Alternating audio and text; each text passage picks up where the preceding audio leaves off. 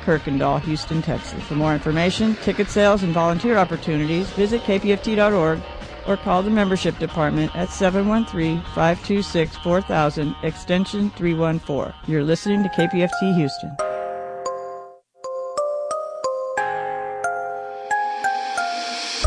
Desde el corazón de la bestia. Y amo una perdida como la de antes. O mándame un WhatsApp, aunque es menos elegante, pero contáctame y vamos a ver si conspira un poco que lo que. Un poco de saliva para las heridas y un poco de calor para mi alma desnutrida. Creando alianzas hasta en el infierno. Empezar la ofensiva tomando el invierno.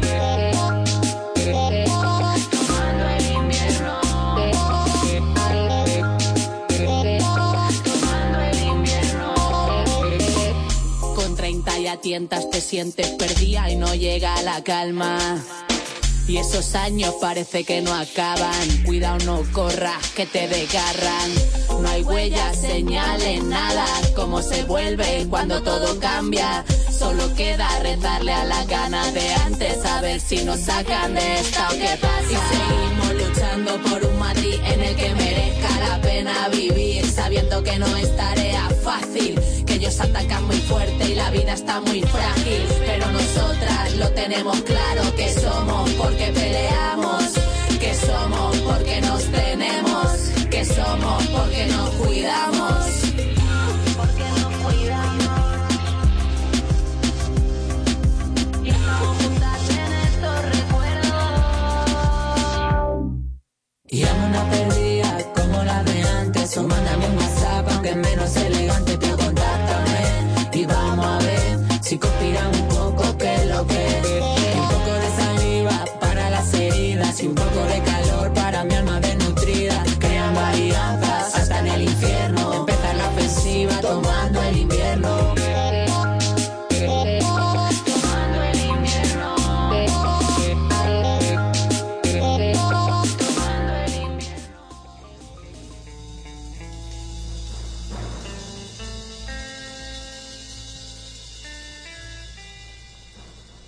This is Nuestra Palabra, Latino writers having their say on the air.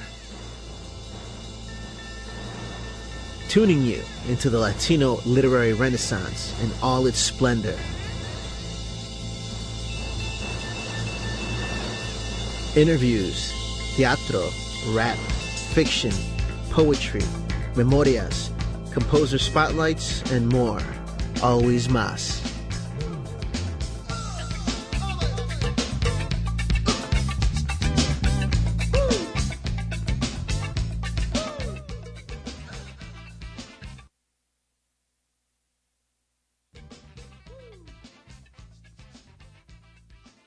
Literary renaissance in all its splendor. And, of course, this is Tony Diaz, El Libro Traficante. Happy to join you, along with Leti Lopez in the studio running the boards for us. Hello, hello, hello. Great to have you here. We're on Skeleton Crew today, and I do want to kind of explain all the events that have been going on. Of course, last week's show, we gave you a real version of Cinco de Mayo and how to celebrate it.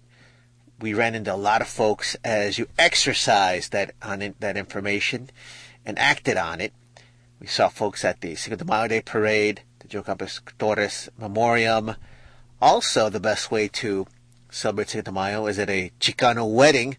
Congratulations to Chuy and his beautiful wife, Ana Marie, who had a great wedding that mixed Chicano and Swiss influences, which is both of their backgrounds. That was such a beautiful wedding. It really was, from top to bottom, and a lot of fun as well. So we are so happy for them.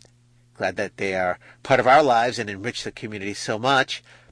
But then also, it was great to celebrate the launch of Blooming Jasmine, which is Essays and Poetry by Jasmine Mendez, which is powerful. Night Blooming Jasmine, powerful book by her dear friend Jasmine Mendez. They have it over at Space 125. Packed house, great reading, and the launch of a really powerful book. Great to see our friends' dreams come to fruition and for us to play a role in that and to keep sustaining it. So do keep a lookout on readings for Jasmine. We'll mention it. She's going to have a baby soon as well. So the muses are circling around her house too, because Lupe Mendez has a book coming out. Yeah, I would. That room that she's decorating, that is so cute. And it's beautiful to be involved at every step of the way of the book and the baby. Yes. And their wedding and all that stuff. So it is joyful. On the other hand, too, we have we're going to actually use the top of the show, which is typically our soapbox, to bring in information about immigration issues that are going down right now, specifically for one of our dear friends. But I want to remind folks that we as Chicana, Chicano, Latinx, Latina, Latino, I guess I should be nice and say Hispanic too, Hispanic as well. I'll go old school with some folks and use the Nixonian term to try and be benevolent. We don't have the luxury of being only writers. And if I had more time to explain it, like the 17 years we've had on the air, or the 6 years we've spent fighting Arizona's ban of Mexican Studies, I'd tell you all about it. But we've lived it, we've shown it to you. And we bring it up because we are going to bring you a great show today. And in a little bit, we'll be talking to an opera performer. That's so cool. Cecilia Duarte is in a current presentation at the Houston Grand Opera. Stay tuned to hear from her, as well as find out exactly how to go see it. And we'll also be talking to our dear friend, poet Irene Lara Silva, a dear friend of ours. But at the top of the show, we want to talk about some other issues as well. But I remind you, we've made commitments to these writers and performers, so we're going to get to that. But at the beginning of a show, typically the soapbox, we do want to focus on Donald Trump's Operation Wetback, which is going on right now. And as you know, I do a TV show. You're listening to the radio show, and I also post columns on my blog, The Cultural Accelerator at TonyDiaz.net. The current column is titled, We Are Living Operation Wetback. So there's links to different stories as well as the background if you don't have all the context. And I'm going to have to rush through it too because I do want to get to our programming as we've decided to have it, because we must impose our will on the universe and we must promote each other, our art, because only art can save us. But we cannot ignore the oppression that is going on around us. And there's several signs that this is the case, including that I've never known as many people facing this level of antagonism, oppression from immigration. And most startling, most recently, we're going to play an excerpt from a Facebook post from our dear friend Karen, who is one of the founders of Mujeres Malas, an activist. She's helped so many other writers. She's getting an advanced degree in art, whose father was detained. And Trump said he was going to go after hardened criminals. Her father is a hardworking, great person. She and her family are law-abiding. They give back to the community. And it's heartbreaking to know they're going through this. So we're going to play, we've got queued up an excerpt from the Facebook post that she released yesterday as she was going to pick up her father from the Immigration Detention Center. Okay. Pero pues, sí, o sea, yo creo que hoy vamos a poder tener nuestros teléfonos con nosotros. En la Corte de Inmigración nos vio la juez Lisa Luis. Es una chicana que es conocida por dar sentencias pues fuertes y fianzas muy altas. Entonces ese día, el jueves, creo que solo le dieron bond a 2 personas. I think only 2 people received bonds. That Thursday, she only gave 2 people bonds. Lisa Luis, she's a Chicana judge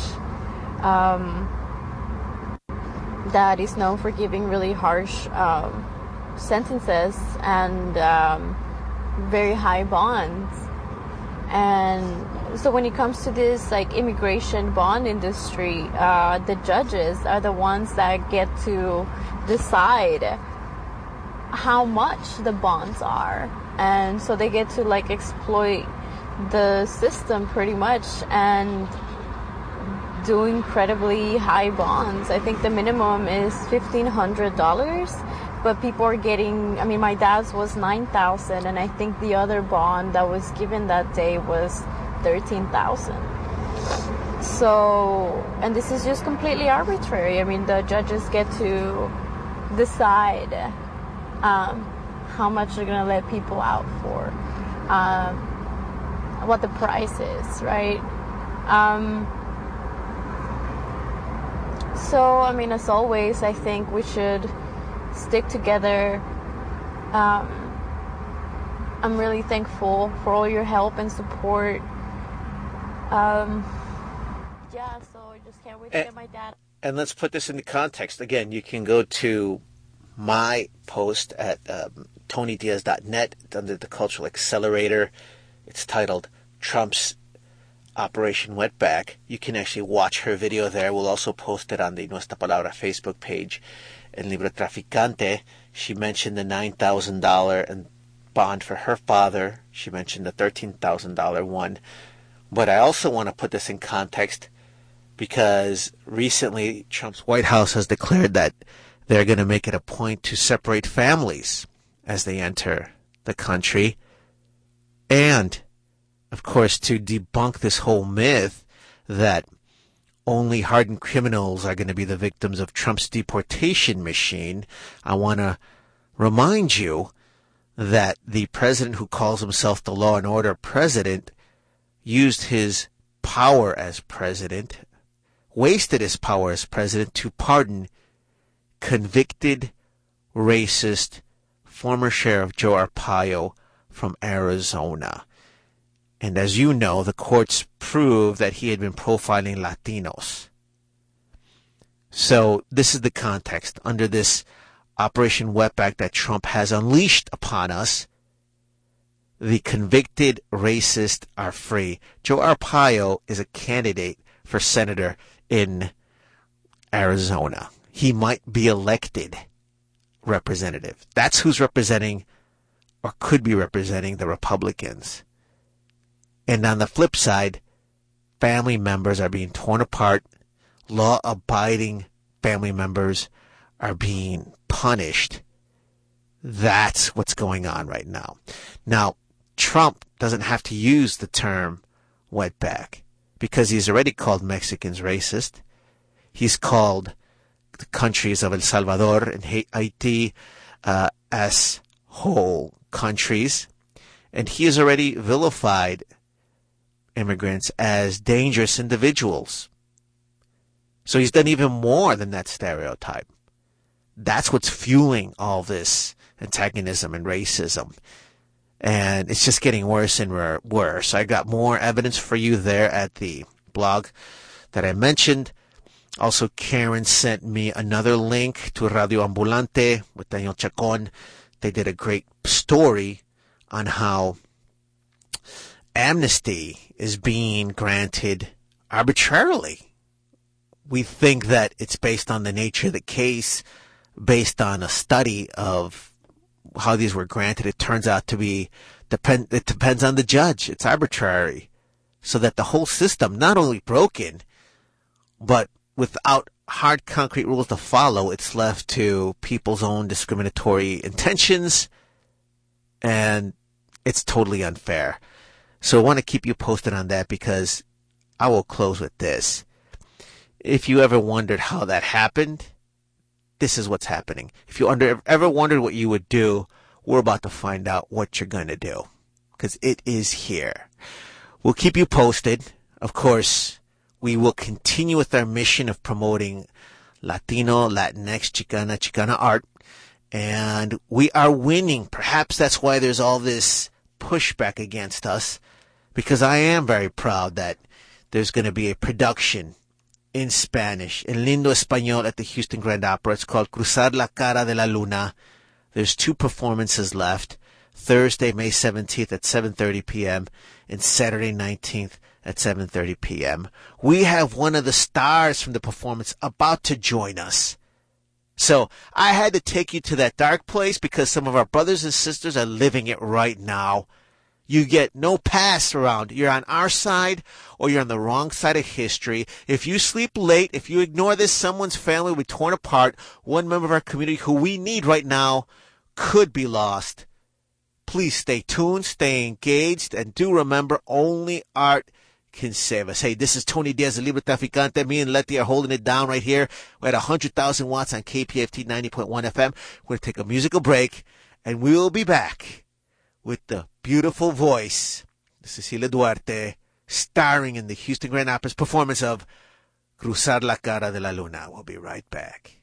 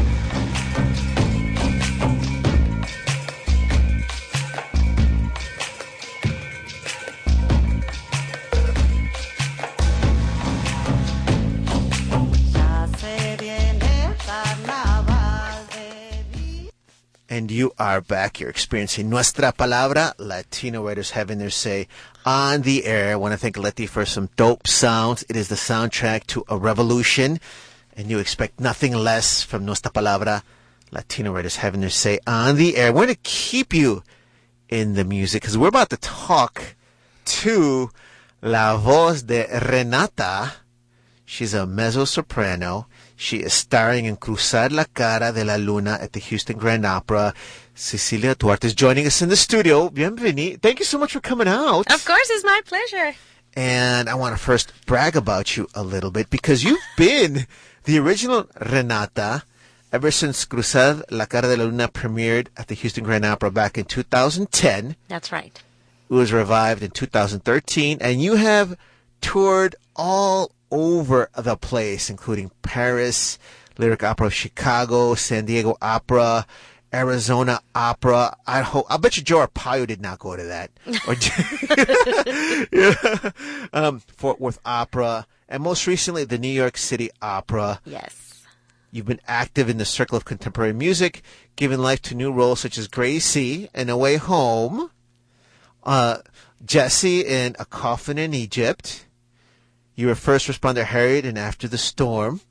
Yes. Will premiere in HBO in 2016.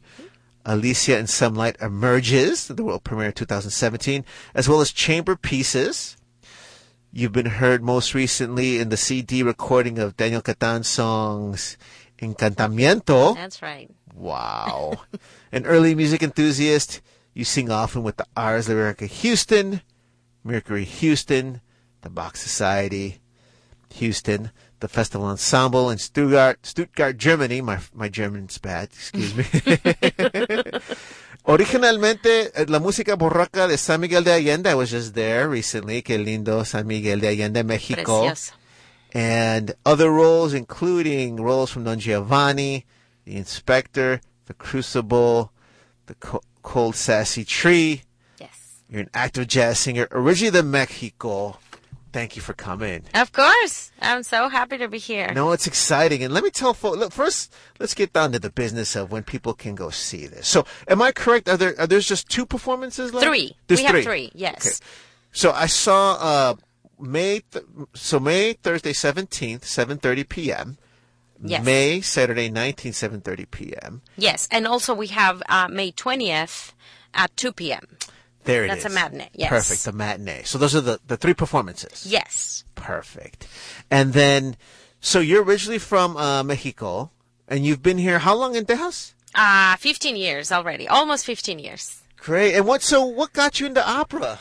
I come from a Mexican family, but a musical family.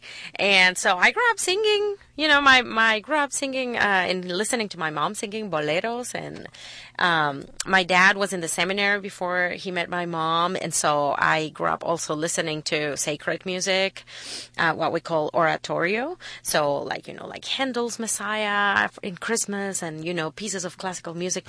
So I grew up like listening to all these different music styles. And at some point I decided that, I wanted to make music part of my life, seriously and professionally. And so I pursued a career in music, and I've been studying for a long time, quite a long time. I moved here because I started studying privately with a voice teacher. And so did you come specifically to Houston for that? Or yes. That's fantastic. Yeah, pretty much. Like, I have been singing for a while. I moved to Guadalajara when I finished high school in Chihuahua. I'm from Chihuahua. And so I moved to Guadalajara and I sing there and I worked there for about 8 years. And then after that, I moved here to Houston.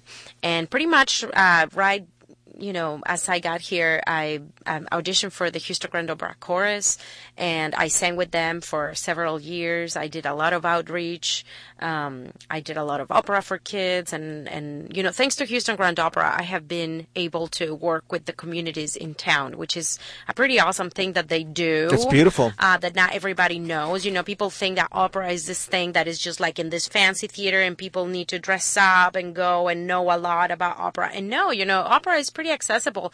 And so part of my job with them is to bring opera to children and to people of all communities, of all the different parts in Houston. Now, let's get some straight. It is high art, but it's for everyone. Exactly. And what I love to think about it is that we are all entitled to those beautiful chakra-breaking artistic moments. Exactly. It's all about drama and passion and love. There's nothing in opera that we cannot relate to. I love it. Now, of course, we started the show talking about immigration. Tell us a little about how that ties into this particular performance. Well, this opera, it's pretty much about immigration. It tells the story of a man back in 1960s that came to Houston through the Bracero program. And so, back then they would come and work in the crops for about 6 months or so, and then they would go back to Mexico. And so he does that, but at some point they find out that there's like something else to do up in Chicago or up there. And so he ended up like barely going back to Mexico. He wanted, of course, to provide a better life for his family. And I played the role of his wife, who is Renata. And so we have a kid, and, at some point I feel, pretty lonely, because what I want is to have my family together. And so I think, just by telling the story, it's something that we all go through. It doesn't matter which way, or what way or in what circumstances, but we as immigrants have suffered that. For me, all my family's in Mexico. I'm married to a Spanish guy, and all his family is in Spain. And we live with our hearts, part Scattered. too. Yes. And now we have a daughter, and she is from here, but like her reality. She's Tejana. She's a Tejanita, yeah. So, I know. I was blown away when I had Tejano kids. I'm like, whoa. I my know, kids are right? Tejanos. It's like their reality will be, very different from ours. That probably. Oh my God. Yeah. Oh my God. Another opera singer. Wow. But isn't it beautiful? That's Oh, beautiful. I love it. I love it. I think it's great. And so for me, like representing this character in particular in this opera, as I said, this opera talks about immigration. And most importantly, I think it talks about the human side of immigration. When we see immigration, it's all about in the news, and it's always in a, dark, hard, cold way, where we talk about, and we see like very ugly things or, ways of thinking of people about saying, immigration Or a wall. Yeah, or a wall, Right. just dividing all the time. And so it's either black or it's white, and things should be only one way. But it's not like that. There are humans. There are humans involved in all of this. We all are, we all leave something behind. Families are being broken apart. And so it's not just about making something happen, especially when it's a phenomenon that has been going on for so many years. It's not a thing that just started, and both parts are to blame and not to blame. Right. At the same time. So this opera, I think, represents everything that has been going on. And to me, it's like really, really beautiful because for the first time we have a story that represents and tells the story of so many that are not being heard. And especially, I love, too, that it is told at it is engendered by Houston Grand Opera, which is the epitome of high art, but like you're saying, is making inroads into our community. And you mentioned you might sing a snippet in a little bit. Sure. Yes, that's so great. And what I love, too, is that, one, only art can save us. So people can go, I don't care what political party, persuasion, just go, enjoy it, love it.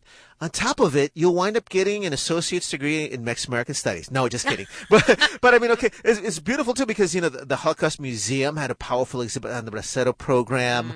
Reina Gold, Victor Vecino's book was published here in Houston, Atypical Press, talked about the Bracero program. And on top of it, I also love then that it's English, Spanish, Spanglish, a little bit of all that in the. It is. It's really. I think it's very authentic in the way that it's told. This story. I mean, first of all, we should mention, a big thing about this is the first mariachi opera ever written. That's so cool. And so we don't have an orchestra in the pit. We have a mariachi band on stage, which is Mariachi Los Camperos from LA. They have 2 Grammys already. They're like superstars, and we're so excited to have them. We sang with them this a few months ago in New York, and they're just amazing. They're just like the best people ever. But yes, also besides that, the story, as I said, it tells the story about this Mexican man that comes to the United States, leaves a family behind. So we have characters that are Mexican, and we have characters that are American because he ended up living in the United States and making a new life. And so he remarried an American woman and has an American family. And so everybody is very authentic, and very close to the reality. So, my character is Mexican, so I only sing and speak in Spanish. And so those, there's an American granddaughter and she speaks English, but she knows some Spanish. And so she, speaks it with a little bit of accent. So it's all very authentic. But I love how it ties into the Texas experience. However, I don't want anyone complaining to me that they think it might just be in Spanish, because La Traviata is not in English, Carmen's not in English, and y'all weren't complaining then, all right? Exactly. So it's very nice of Houston Great Opera to bring in both, but they don't have to do that. And we have subtitles also. Like every time someone speaks in Spanish, you have subtitles in English and vice versa. So it's really awesome because there's no way you cannot understand the story. Cool.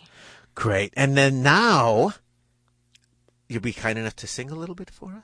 I can sing some of you. If everybody else listening to us right now promise me that they will be there, and then they will tell me at the end of the show that they listened to the show. I love it. You'll have to you have to give you a high five and go up to you afterwards. Awesome. Estoy en el olor del café, en la sonrisa de un desconocido, en la silla en que te sientas, en los lentes que adornan tu nariz, en los libros que lees, en el alma perdida sin razón, en el sonido de lluvia sin cesar, en el niño que llora de dolor. Yo estoy ahí. That is beautiful. That really is beautiful. Thank And you. there's actually angels that descend while you're doing that, which is very impressive. También. No, thank you so much. I want you to also know that I'm on the Mayor's Hispanic Advisory Committee, and we just started an arts subcommittee. So I'd love to stay in touch with you and Of the Houston course. Grand Opera to promote the outreach that you're doing and the next production that they do. And the other thing, too, I do love it that, I mean, I have been to opera. I mean, first time I went, I was intimidated.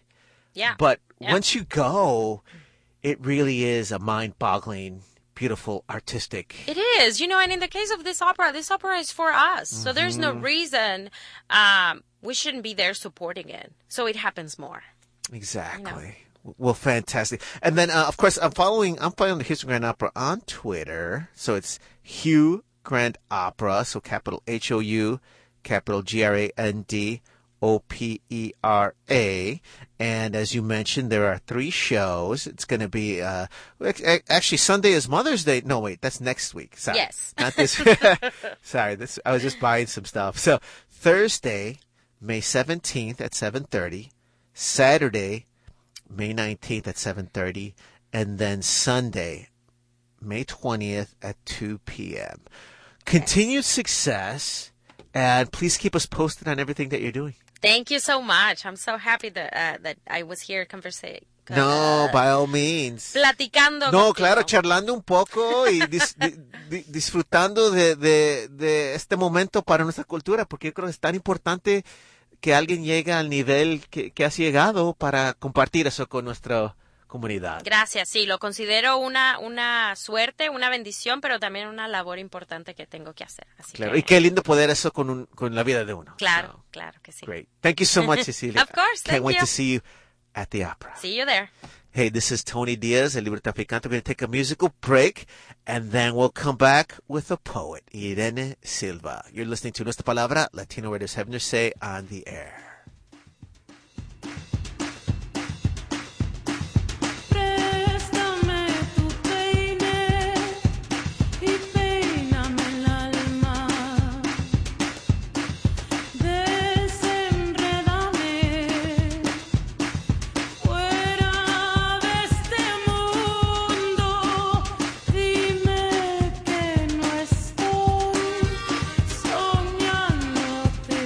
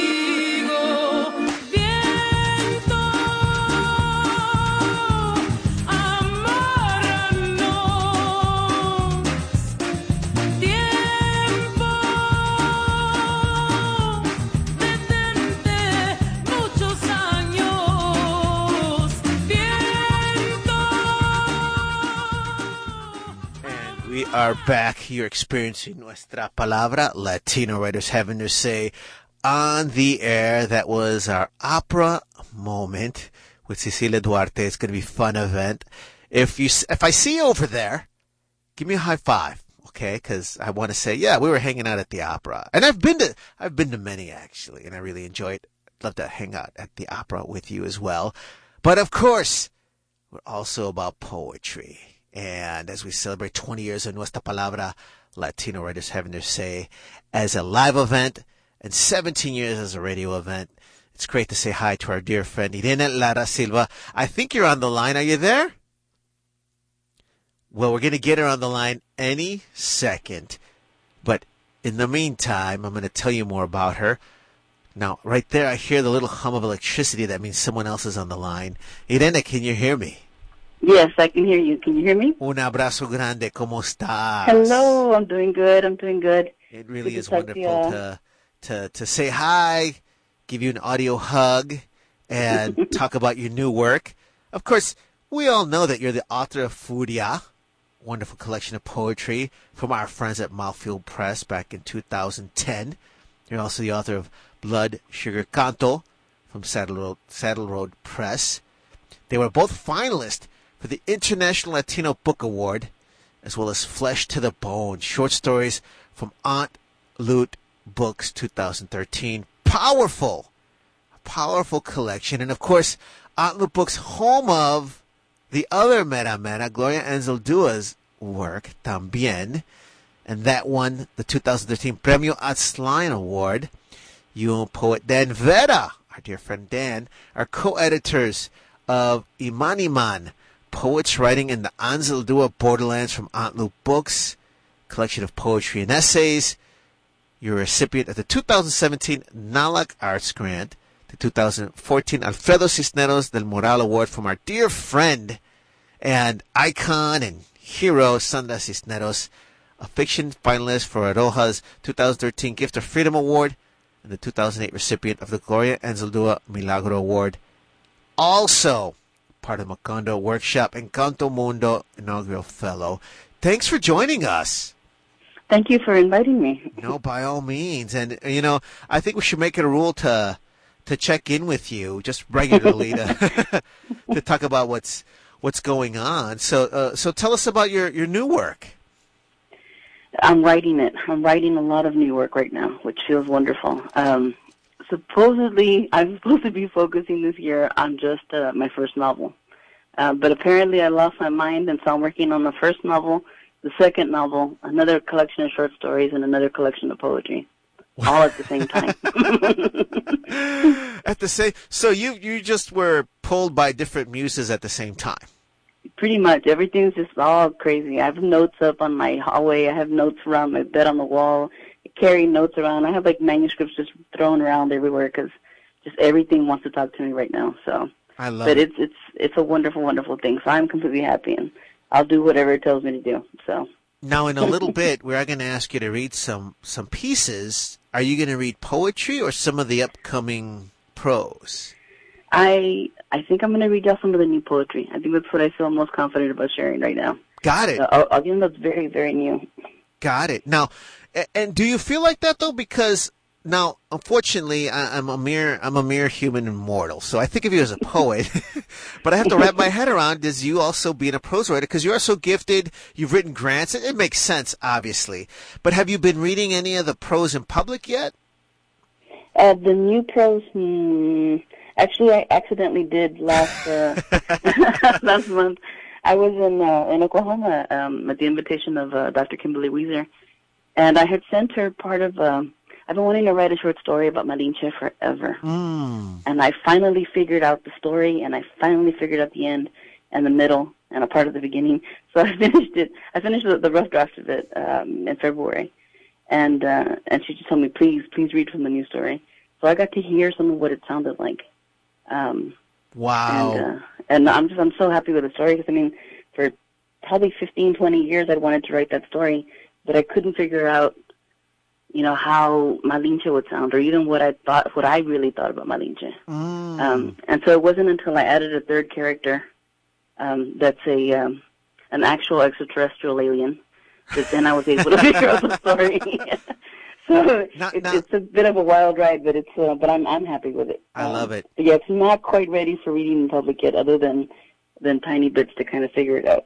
Now, of course, our listeners are either they know all about that, or they're listening live and can't look it up, or our actual digital archives are kept at the University of Houston. So people may be listening to this years from now, and after they've Googled what it is, and then of course any hard copies or transcripts go to the Houston Public Library Hispanic Archives. But do me a favor, tell folks a little bit about the story of La Malinche as you see it, and then I'm really intrigued by two things.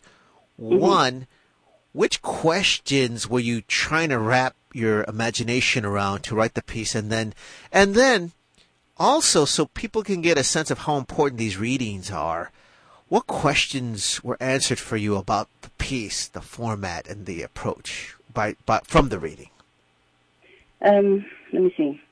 So Malinche she was a native woman who was given to Cortés, as a slave when he came to the Americas, to Mexico, or what is now Mexico.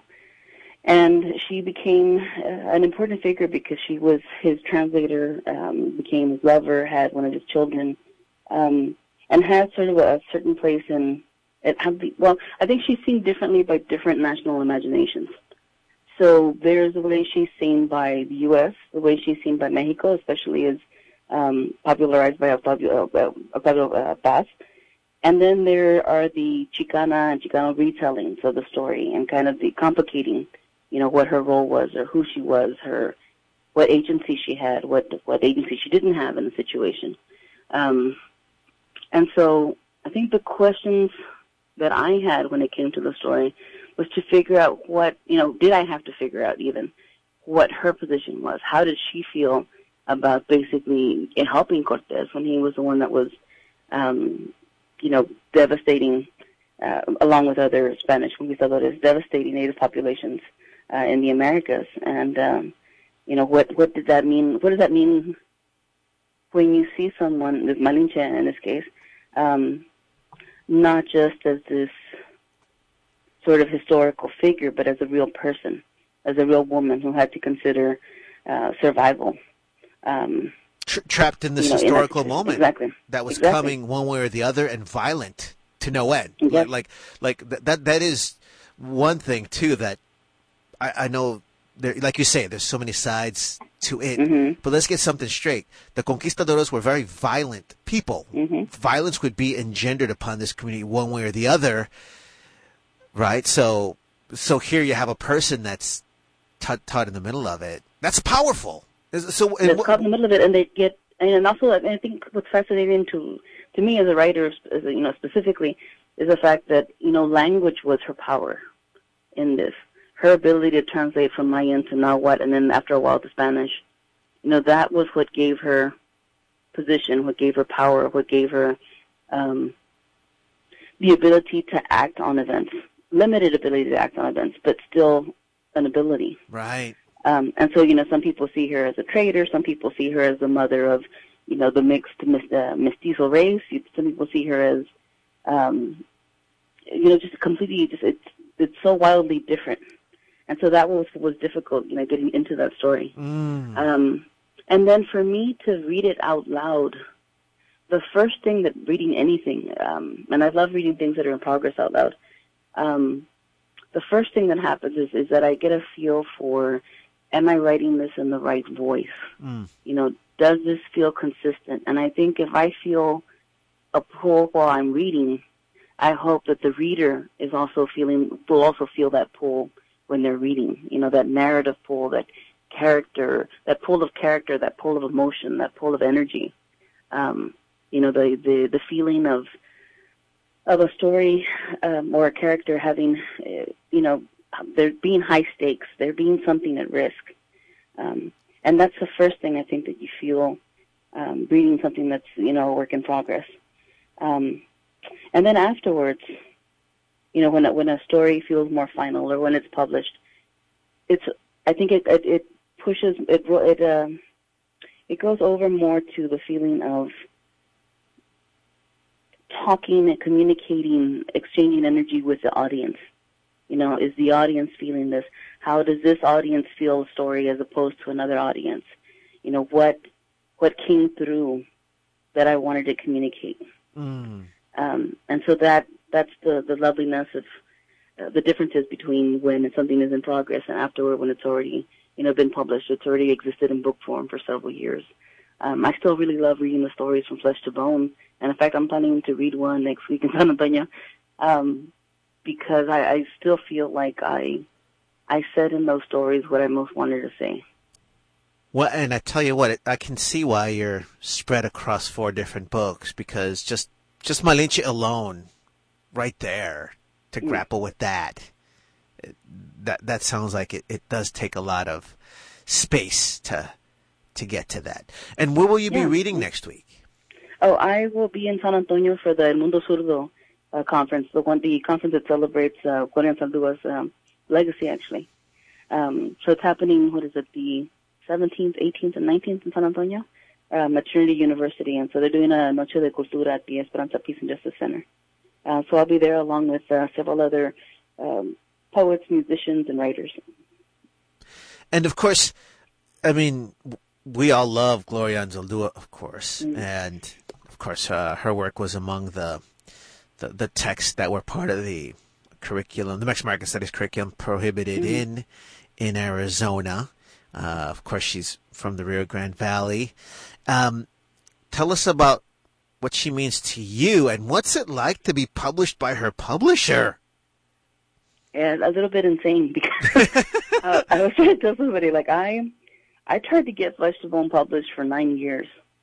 I sent it everywhere. And I want to say one thing. You know, I feel blessed to know you during your journey, because you've always been, you've always been real with your community, strong Chicana voice, but always writing. But you do so much. You give so much to our community. So in that course of those 9 years, you were not selfish with your time or energy.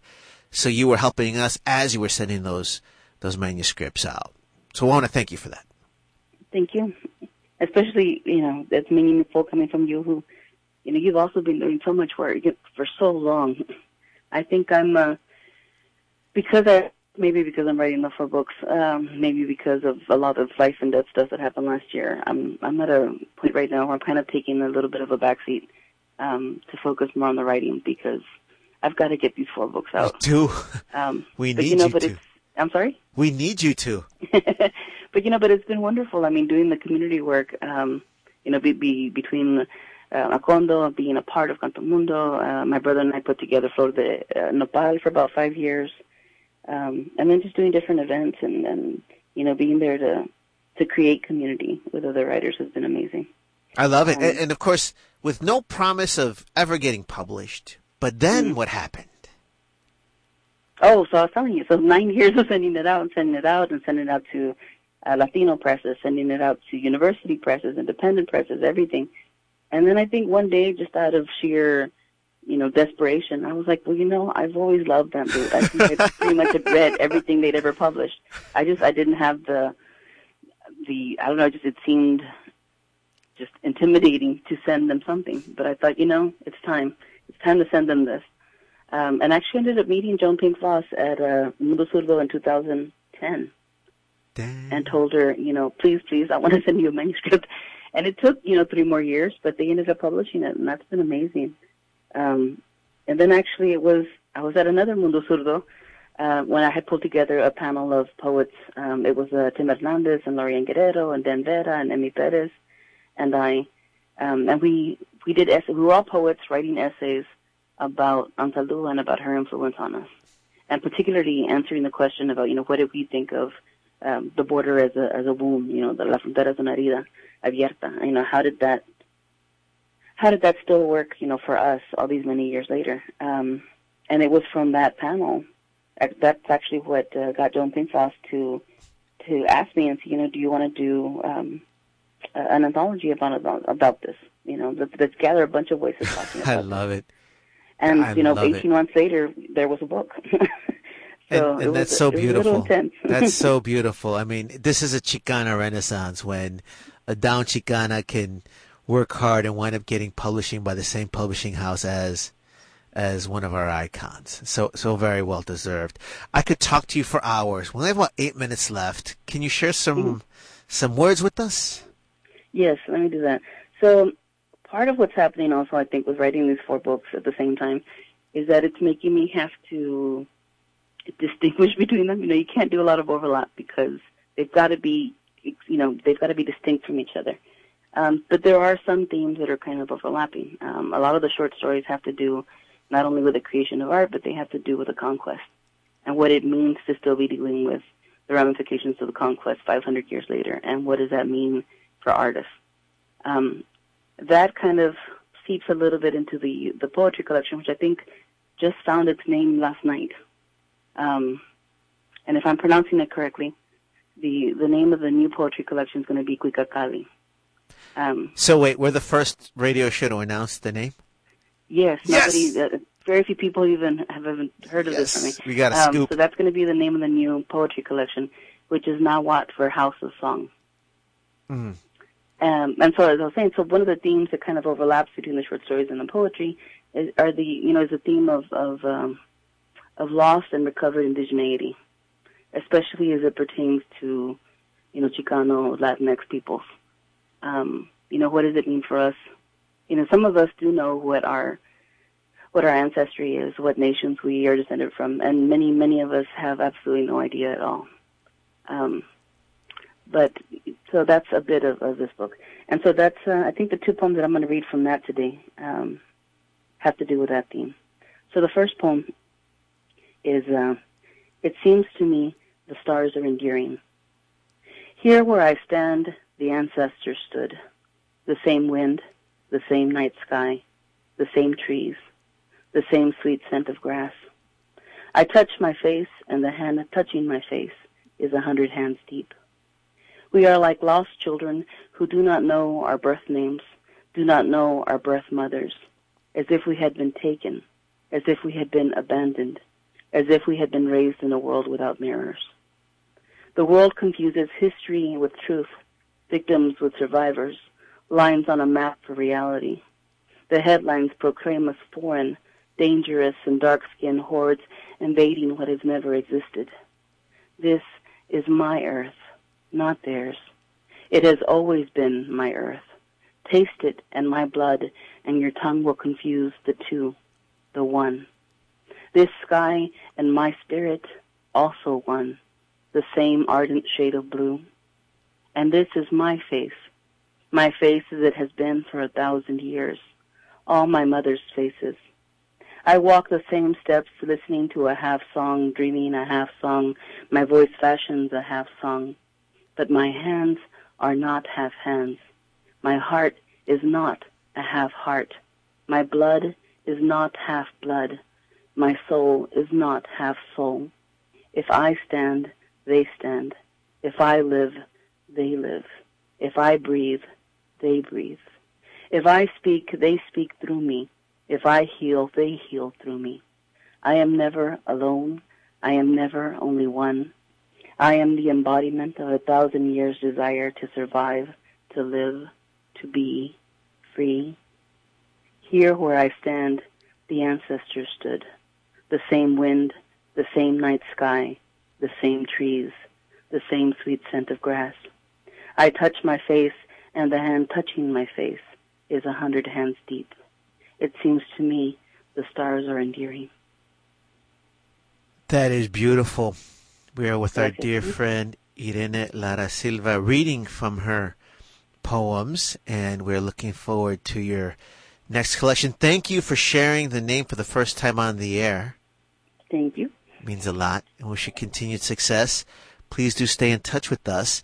And is there a website, or what's the best way for people to keep track of what you're working on? And the website and Facebook.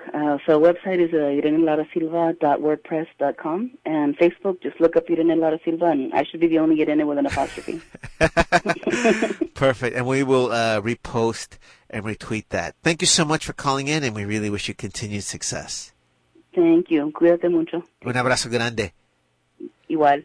Bye, Tony. Bye. and you're experiencing Nuestra Palabra, Latino writers having their say. Of course, we are live every Tuesday, 6 p.m. to 7 p.m.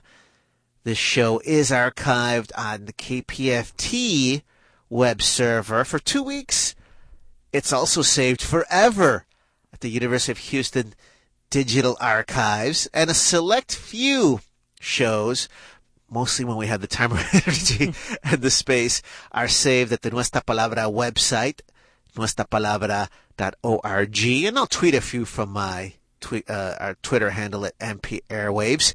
And of course, our archives from our 20 years of work are kept at the Houston Public Library Hispanic Archives, so you can go study what we do. But it is a blessing to join you. This is Tony Diaz. I hope you will join me Sundays, Mondays, and Tuesdays. Sundays, I'm on What's Your Point on Fox 26 Houston, 7 a.m. to 8 a.m. when I'm live arguing politics, making Republicans cry. Mondays, I post a new column on my blog, The Cultural Accelerator at TonyDiaz.net. And Tuesdays, you know Tuesdays, because we've been doing this for 17 years. I want to thank Letty for putting a great show together. Hey, it was just me and you. It was the Skeleton Crew. I know. It was fun. It's always fun. But you know what, too? I mean, thank you so much for being part of the team with you, Marlene, Lupe, and then, of course, we even consult with other folks from the crew. But we're the ones that have been doing a little more of the legwork recently. It's been really nice because we've been able to plan ahead, promote. You've been doing a great job of getting us the rundowns and putting up those great promos that we post. So thank you so much for all that. Yeah, no problem. Marlene actually is the girl for the rundowns. I do the promos, but she is the rundown. And she's not here, but anytime I'm not on the show for any reason, I'm listening either at the time or playing it back. So Marlene, thank you so much for everything that you do, helping out with the show. Really have a great team now, and we're standing on the shoulders of a legacy of a lot of great team members. Chewy, who used to run the board, he's married now, so that means we have two new volunteers. He's going to get his wife in here. Got to see Brian and Liana, of course, who were one of the earlier crews for the radio show, as well as Nuestra Palabra. And, of course, Lupe Mendez will be back next week. And I'm sure we'll have Jasmine in here as well. So many others to thank, but it's really been a lot of fun these 20 years. We got some great stuff in store for you coming up. I kind of let one bit of information out of the bag. We are actually going to be creating, as part of the Mayor's Hispanic Advisory Board, an arts committee. I am proud to be the co-chair of that. We're going to be taking everything to the next level. We'll be working with the Alley Theater on that. I'm also happy to announce that I am on the Latino Advisory Board for the Museum of Fine Arts Houston. So get ready for the next 2 decades. If you liked what we've done up to now, we're about to take it up 1,000 notches. Hey, this is Tony Diaz, Libre Traficante. And Letty Lopez. Letty. Talk to you next week. Ciao.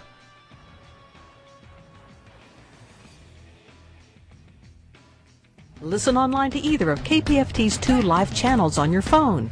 Install the TuneIn app, available for both Apple and Android, and then search for KPFT. You'll see both the FM channel and the newly improved HD3 channel. Press play and you're listening, or point your browser to kpft.org. Listening online means no more reception issues. Tune in our mix of local social justice shows and music selected with love by our Houston DJs, all there on your phone at any time.